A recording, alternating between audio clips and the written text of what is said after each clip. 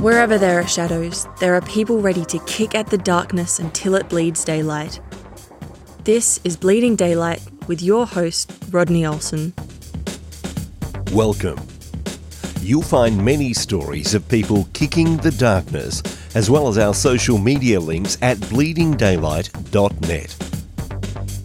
Please share this and other episodes of Bleeding Daylight with others. How can we recognise and heal from past trauma? Today's guest will help you begin that journey.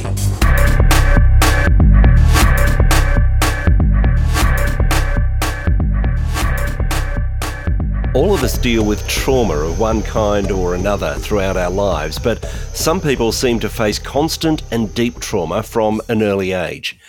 Danielle Bernock told her story of getting free from trauma and finding her value in her first book, Emerging with Wings. She's written a number of books since. She hosts the Victorious Souls podcast and spends her time connecting people to the love that heals. It's an honour to welcome her to Bleeding Daylight today. Danielle, thank you so much for your time. Oh, thank you. It is such an honour to be here. The things that happen to us and around us in our early years give us a real picture of the world and of ourselves. There were a number of things from your childhood that skewed your views dramatically. What were those early traumas that started to shape your thinking? There were very many, but the very first one I have learned is called childhood emotional neglect. And what that is, a child has emotional needs. I grew up in a time when the emotional needs of a child was not a thing anyone really thought about. And my parents were sufferers of trauma themselves, but they were not aware of that because trauma has not come into people's understanding until the last few years, I think, the last decade or so. Emotional intelligence wasn't a word until I was all grown up. But what childhood emotional neglect is every child has emotional needs. Every child is different, and they need different things. I was a sensitive child. I am a sensitive person. I'm very empathic. I felt very self-conscious of my sensitivity because I was belittled for it in many ways. But a child is emotionally neglected when they don't get those needs met enough. That's the word that Dr. Janice Webb uses in her book as she unveils that, what it looks like, how it happens, all the different ways. And it can happen in one big situation where a child goes through a huge thing and they suffered emotionally and didn't get the love, support, or validation in that one time. Or it can be a consistent, ongoing kind of thing, which I had a little bit of both of those. And this is key because when a child is emotionally neglected, they do not have resilience, they don't have tools to be strong or resist or deal with other traumas that come along. And I didn't realize this until I was writing my book. Before I wrote my book and put myself in counseling, and my wonderful counselor helped me to understand some things were trauma that I had no idea were trauma, I would have gone back to when I was 6. I went through a humiliating experience with my first grade teacher who shamed me and humiliated me in front of the entire class after I disobeyed her in a way that a 6-year-old had no concept of knowing. It was really quite silly when you think about it. She told the class to be quiet, which is very normal for a teacher, and I dropped my pencil. I asked a kid to pick up my pencil because it rolled under his chair. Well, the teacher became irate. I had spoken, I had violated the rules, and so the punishment started with that, which ended in her putting tape over my mouth and making me read in front of everyone with the tape over my mouth. This left a very deep scar in me that I kept secret for a long time. But one of the things about trauma is it won't be denied. People dismiss trauma. They refuse to deal with trauma. They say they weren't traumatized. They say it wasn't that big of a deal. But the body keeps the score, and it will come out sometime. If you refuse it, it won't refuse you. It will come back. But I had many other traumas after that piled one upon another. In my book, Emerging with Wings, as I was writing it, I learned a great deal about myself. Writing is very cathartic, but it's also very self-learning. You learn a lot about yourself because as you write, things come out of you like, wow, I didn't know I thought that. And so you learn, plus I had put myself in counseling and learned a great deal more about myself. But one of the things I learned, because the Holy Spirit helped me write the book, I'd never written a book before, had no idea how to write a book, but felt led to do that. And the Lord just opened my eyes to the layer upon layer upon layer of lies and traumas and neglect and the various different things that made such a big mess of my inner world that when I became an adult, I barely knew how to function. I went through numerous deaths in my life, family members that died. There were other humiliation things. But the largest trauma in there was what happened at church.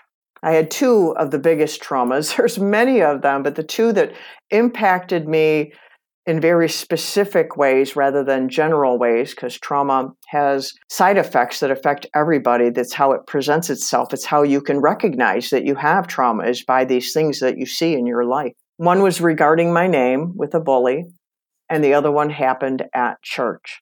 What happened at church was because of that childhood emotional neglect, I was very needy for love. I believed my family didn't love me. I believed I was unwanted. I had been an accidental pregnancy, which I was told later, but I didn't know that as a little kid.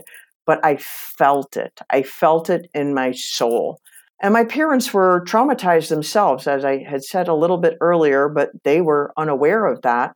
But because of that, they had those side effects going on in their life as well. My dad was not emotionally available. He had not been taught how to be that way. As a child, I wanted to be daddy's little girl, and he didn't know how to do that. He did the best he knew how. My parents did not try to hurt me in any way, but they did because they were hurt, and hurt people hurt people. So we were people who went to church when I was younger. And there came a time because of something that happened at church that as a child I had no idea what it was, but it was a church split kind of thing. They voted the pastor out because that pastor was bringing in the Holy Spirit to this denominational church. And they didn't like that. They didn't want all this Holy Spirit stuff, whatever he was doing, which I was oblivious to as a child. So my parents stopped going to church because they didn't like the new guy, but I still liked going to church. I was still looking for some love, validation, people, a place to belong, a place where I was loved. And, they said Jesus loves you, and you sing that song, Jesus loves me, this I know. And so I went through all the things to be a part of that. I rode the bus when my parents didn't go anymore. And there was a Sunday where the pastor did an altar call, and I answered the altar call. And it's a really strange story. The fullness of it is in my book, Emerging with Wings. It would get kind of long to get into the whole story. But what happened is I answered the altar call, and they did not lead me to Christ. That's not exactly what happened. But the cool thing is God was there. Even though the people dropped the ball, God was there. And he saw me there, just like he saw Hagar. And even though it was bumpy there, and I went through the whole thing of getting baptized and all the requirements that they did so I could become a member of this church, which was so important to me because I wanted to belong somewhere I didn't feel loved. I went through all their things, and then comes the Sunday where I'm going to be made a member, and I'm going to have this great thing that I have been waiting for so long. I'm finally going to belong somewhere, and I ride the bus to church, and I'm all excited, and they march all of us little kids up into the front row, and we're all sitting on our chairs, and the pastor, who I adored, and you're a little kid, and the pastor, he's like God to you in a way when you're a little kid. And I adored him because he knew this God, and I wanted to know God, and I love this song they sang at church. My favorite song is How Great Thou Art. It captivated me with the wonder and the awe. Yet there was a lot of legalism and everything in this church at the same time, which was squashing in one way, but that's what came to bear on this day when he called everyone up to the front one by one to accept them into membership. But they publicly rejected me from membership in front of the entire church. I was not welcomed into membership, which I learned later was because my parents weren't there. My parents were members. They stopped going to church. So if they made me a member, I was going to stop going to church too. which is very logical, but is still very foolish.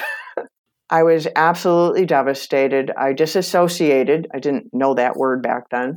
I disassociated, and I believed in my heart, because the Lord has showed me what happened in my soul that day, because I was just broken to the core in my soul. The chapter in my book is called Bullseye, because bullseye is the highest achievement that you can get of anything. And that was the day that the enemy of our soul achieved the highest achievement of trauma in my soul, where I believed that the Almighty God and Jesus Christ, the one who's supposed to love me, threw me out, and I was refuge and nobody wants me, not even God.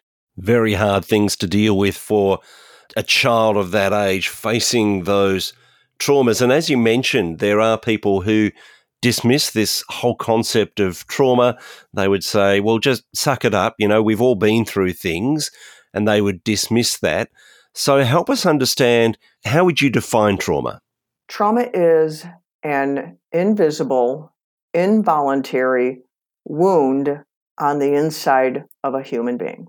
It is what is left behind after a person has gone through a trauma exposure or an experience where they were overwhelmed. They were overwhelmed in their soul, in their mind, and they were incapable of dealing with the situation that was taking place. There's many different ways that people have reactions to that. There's, fight and flight and fawn and freeze and all the things about that. I've studied a great deal to understand this, because all I knew as a child and as a teenager and as a young adult, all I knew was I was miserable.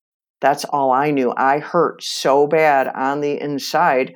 The words that came out in my book where I was inwardly convulsing. That's like the negative kind of kicking. Like, this podcast is called Bleeding Daylight, and I was bleeding pain. I went on a road trip, which I believe the Holy Spirit kind of instigated that. It's a really funny story in my book. But it was through that road trip that the Lord arranged for someone to come with me after I've gone through many mishaps before that he apprehended me. It's like he had been pursuing me for years, but I was running so fast and so hard and convulsing so violently on the inside that I could not hear him. I could not see him.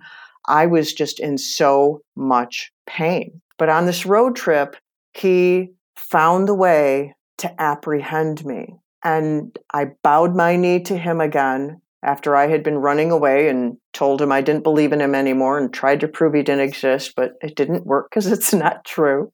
I bowed my knee to him again, but because of all that legalism and all that trauma, I was terrified of God, even though I bowed my knee. But I knew Jesus is Lord to the glory of God the Father, and there's no other name under heaven and earth. So I'm like, I got to bow my knee or I'm going to die. And if I bow my knee, I might die. But at least if I bow my knee and I die, I'm going to go to heaven, which is a pretty sad way for someone to come back to the Lord.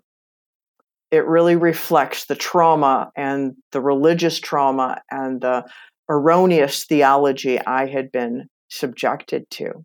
But see, he's not like that. So over the course of many, many, many years, he worked on my heart and he worked on my soul and he worked at healing me little by little by little. And I had no idea how to heal. That's where I love the title of your podcast, kicking against the darkness until it bleeds daylight. I kicked against the darkness. There's a quote in my book that says, I got to where I am today by refusing to stay where I was. I'm like, I am not staying miserable. I don't know how I'm going to stop it, but I'm going to stop it. And I prayed and I cried and I read the Bible and I did all the things that I believe the Lord led me to. Probably fell down a bunch of times too, because, we're not perfect and couldn't always hear. And I had a lot of bad theology in there that he had to correct and adjust. He brought me people I needed little by little by little by little. I didn't believe the love of God was unconditional and it was real and it was for me, really, because of that deep rejection wound as a child. It took him 34 years of convincing until one morning in my quiet time, my mouth dropped open in awe as I got the revelation finally that he loves me. This is love. Not that love God or die. No, it's God loved me first. God loved me first, and Jesus bore my sin, and he loves me when I'm good, when I'm bad, and Jesus is my perfection. He provided that for me. And once I crossed that line, after he fully convinced me, just like it says about Abraham was fully persuaded, on that day I was fully persuaded that God loves me. I can't make him stop loving me. I'd heard that. I know the scriptures. I could recite them, but I didn't believe it in my heart. But I wanted to believe it, but I couldn't. And there was all these buts, but, always waiting for the other shoe to drop, because my belief system was God loves you when, and God loves you if, and God loves you when you act like this. And it was about earning, and it was about behavior, and it was about trying to make God happy because you needed to please him, because it was such oppressive, overbearing, harsh. God was mean. He was this big, mean God in the sky, and I had no choice but to bow my knee because he was God. I have learned the God who loves me. It's why I do what I do. I have labeled myself that lady on the internet who loves you. It started right before the pandemic. We live in a world that is starving for love. Love is our greatest need. We are made in the image and likeness of God, and God is love. The very fabric of our being is made out of love. That's why we need love so desperately, and why humans run around running after love in all the wrong places, like the song, because we're starved for it, because we need it. That's how God created us. But he's love. And he's supposed to be the one that fulfills that. But until we can know that and see that and understand that, we go in the wrong places.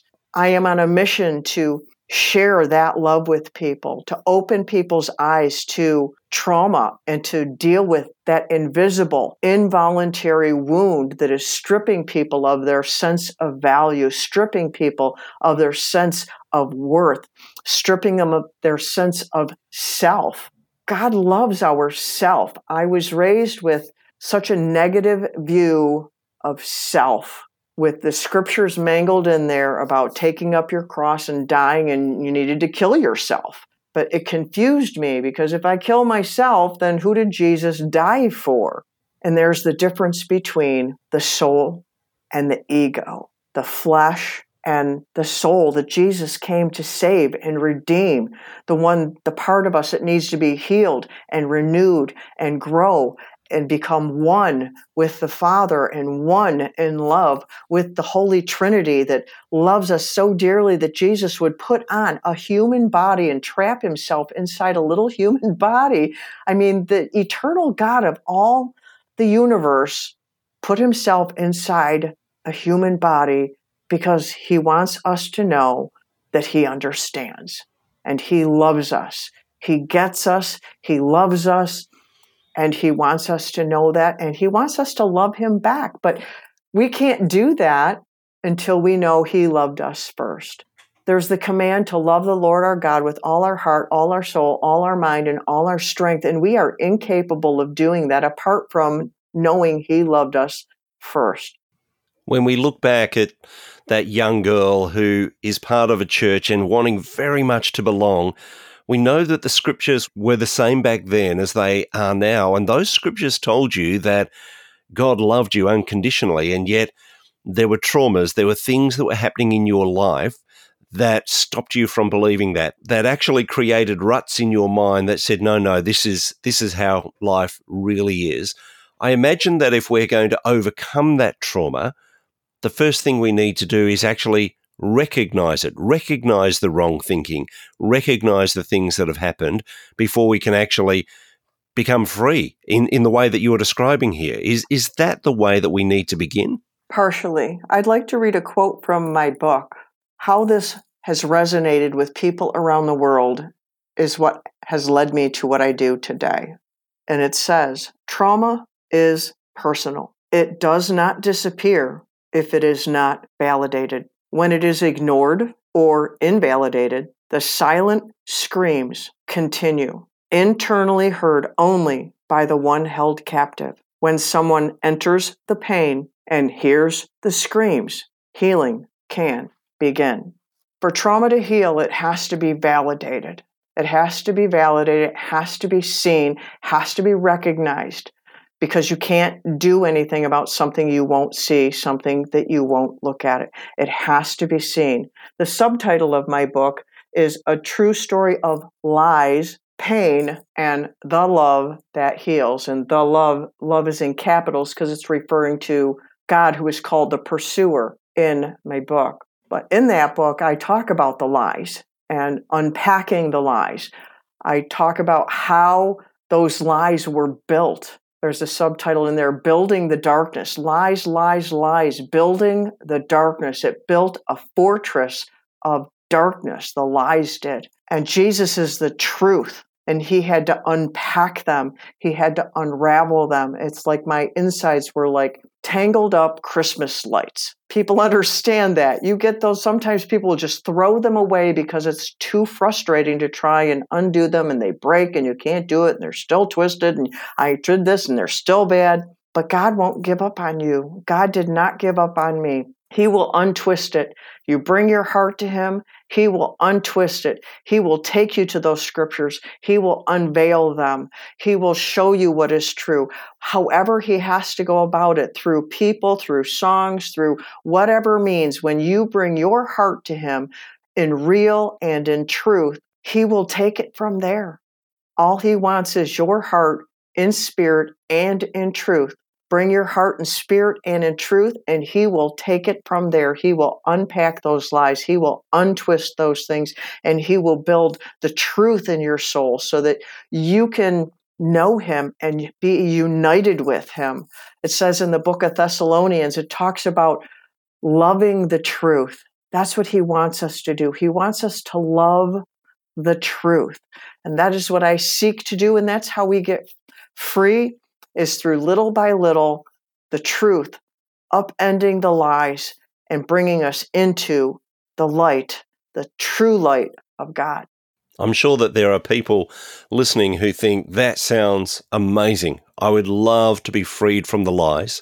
I'd love to be freed from the trauma, to know how to stare that trauma in the face, to recognize it, to validate it, and to be able to deny those lies and move on. But they're not quite sure how to do that. Thankfully, you're actually helping people do that.